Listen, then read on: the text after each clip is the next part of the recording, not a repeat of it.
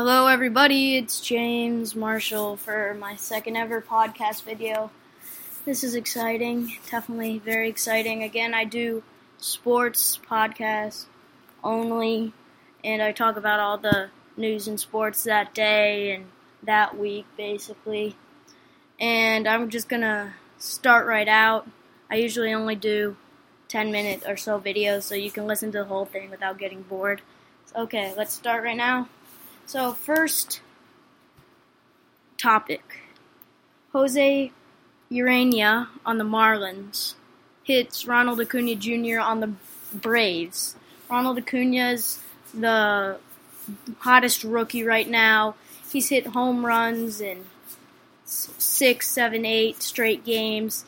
He's hit a leadoff home run in 3 straight games. And so what does Urena decide to do? He plunks him in the elbow on purpose on the first pitch of the game. This pretty much infuriated the entire Braves bench, plus many members of the media.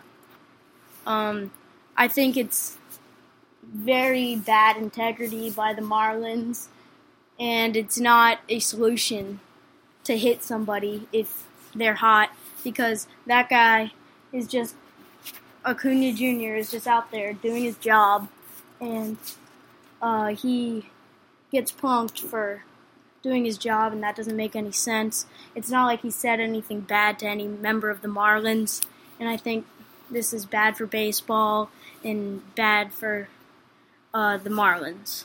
Second big news, Daryl Morey, the Houston Rockets GM, said LeBron James was better than Michael Jordan, and he is better than Michael Jordan, only at age 33 right now. But I say no. I'm a North Carolina Tar Heels fan, so obviously I'm biased, but this is pretty much the biggest basketball discussion anyone has. It's almost a 50-50 coin flip. I'd take any one of them on my team any day of the week, any day of the year. But I think Michael Jordan is just a tiny bit better than LeBron James. Here are my reasons.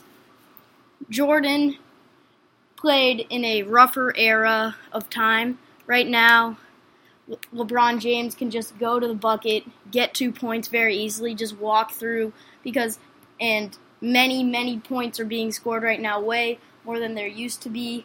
And the defense is not being played as much because it's an 82-game season and people are saving up for the playoffs, especially LeBron James. Which brings me to my second argument, which is Michael Jordan. Every game gave it 100% all on defense, all 82 games of the season.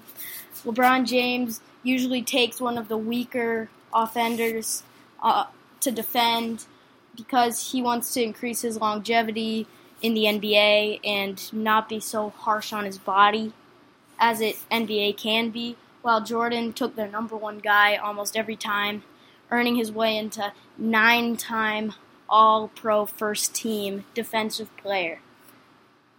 Third point, Michael Jordan, obviously better in the clutch, 6 for 6 in the finals. Every time you wanted him to make a shot, he'd make a shot.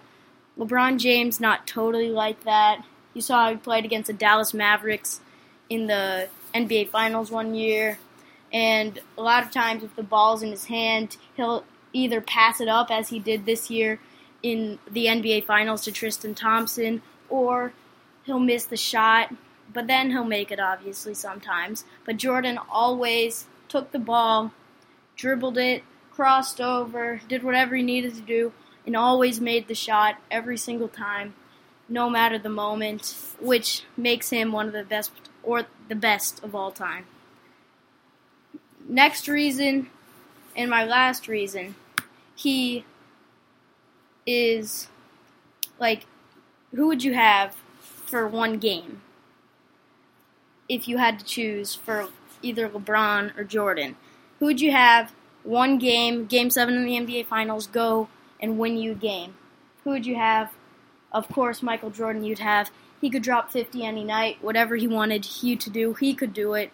He's pretty much the god of basketball, and he sets the standard for even LeBron James. Even LeBron James wore his number in honor of Michael Jordan.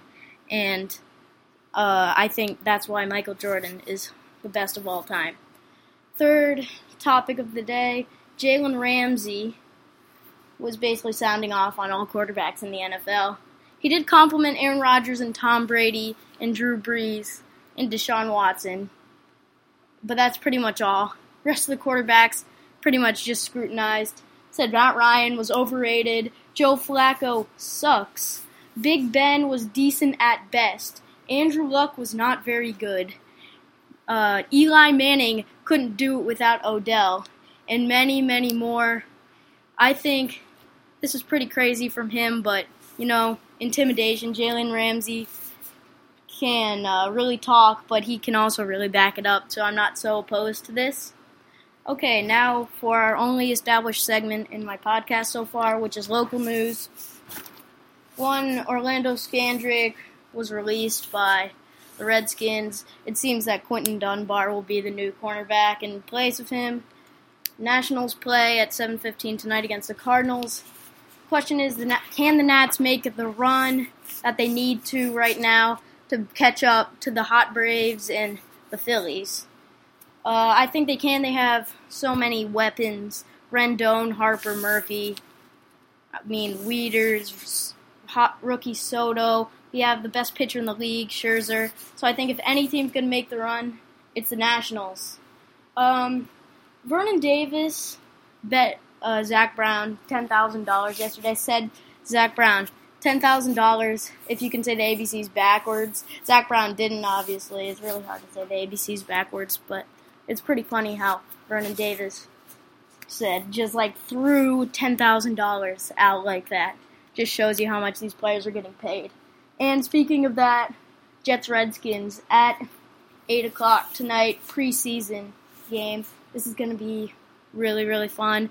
Can see all the players on display for both teams, which brings me to my fifth segment, which is, will Sam Darnold end up being the Jets starting quarterback?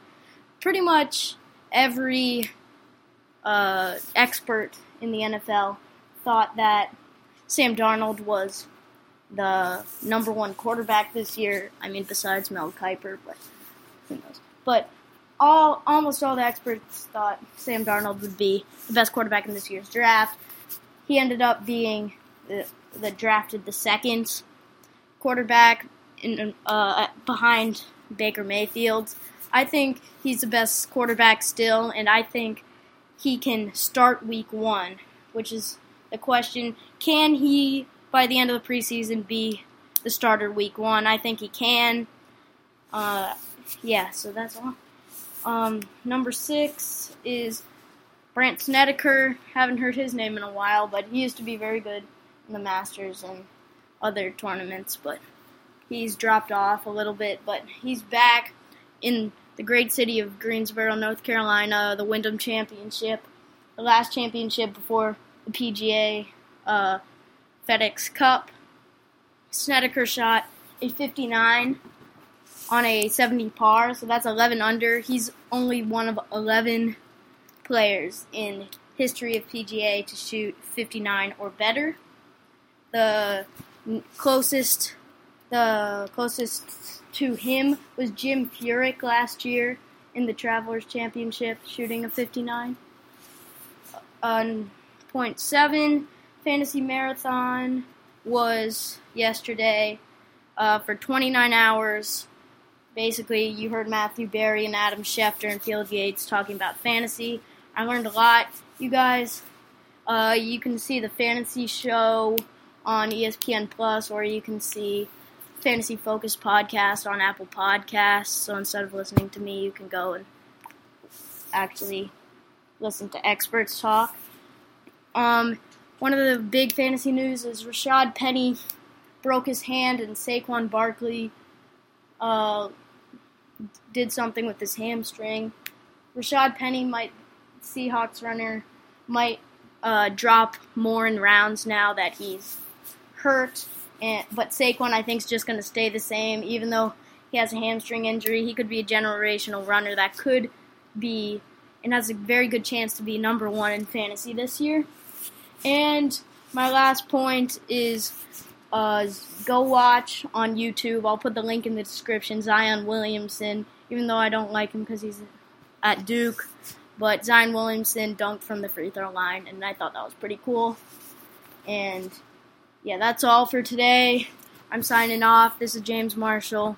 See ya next time.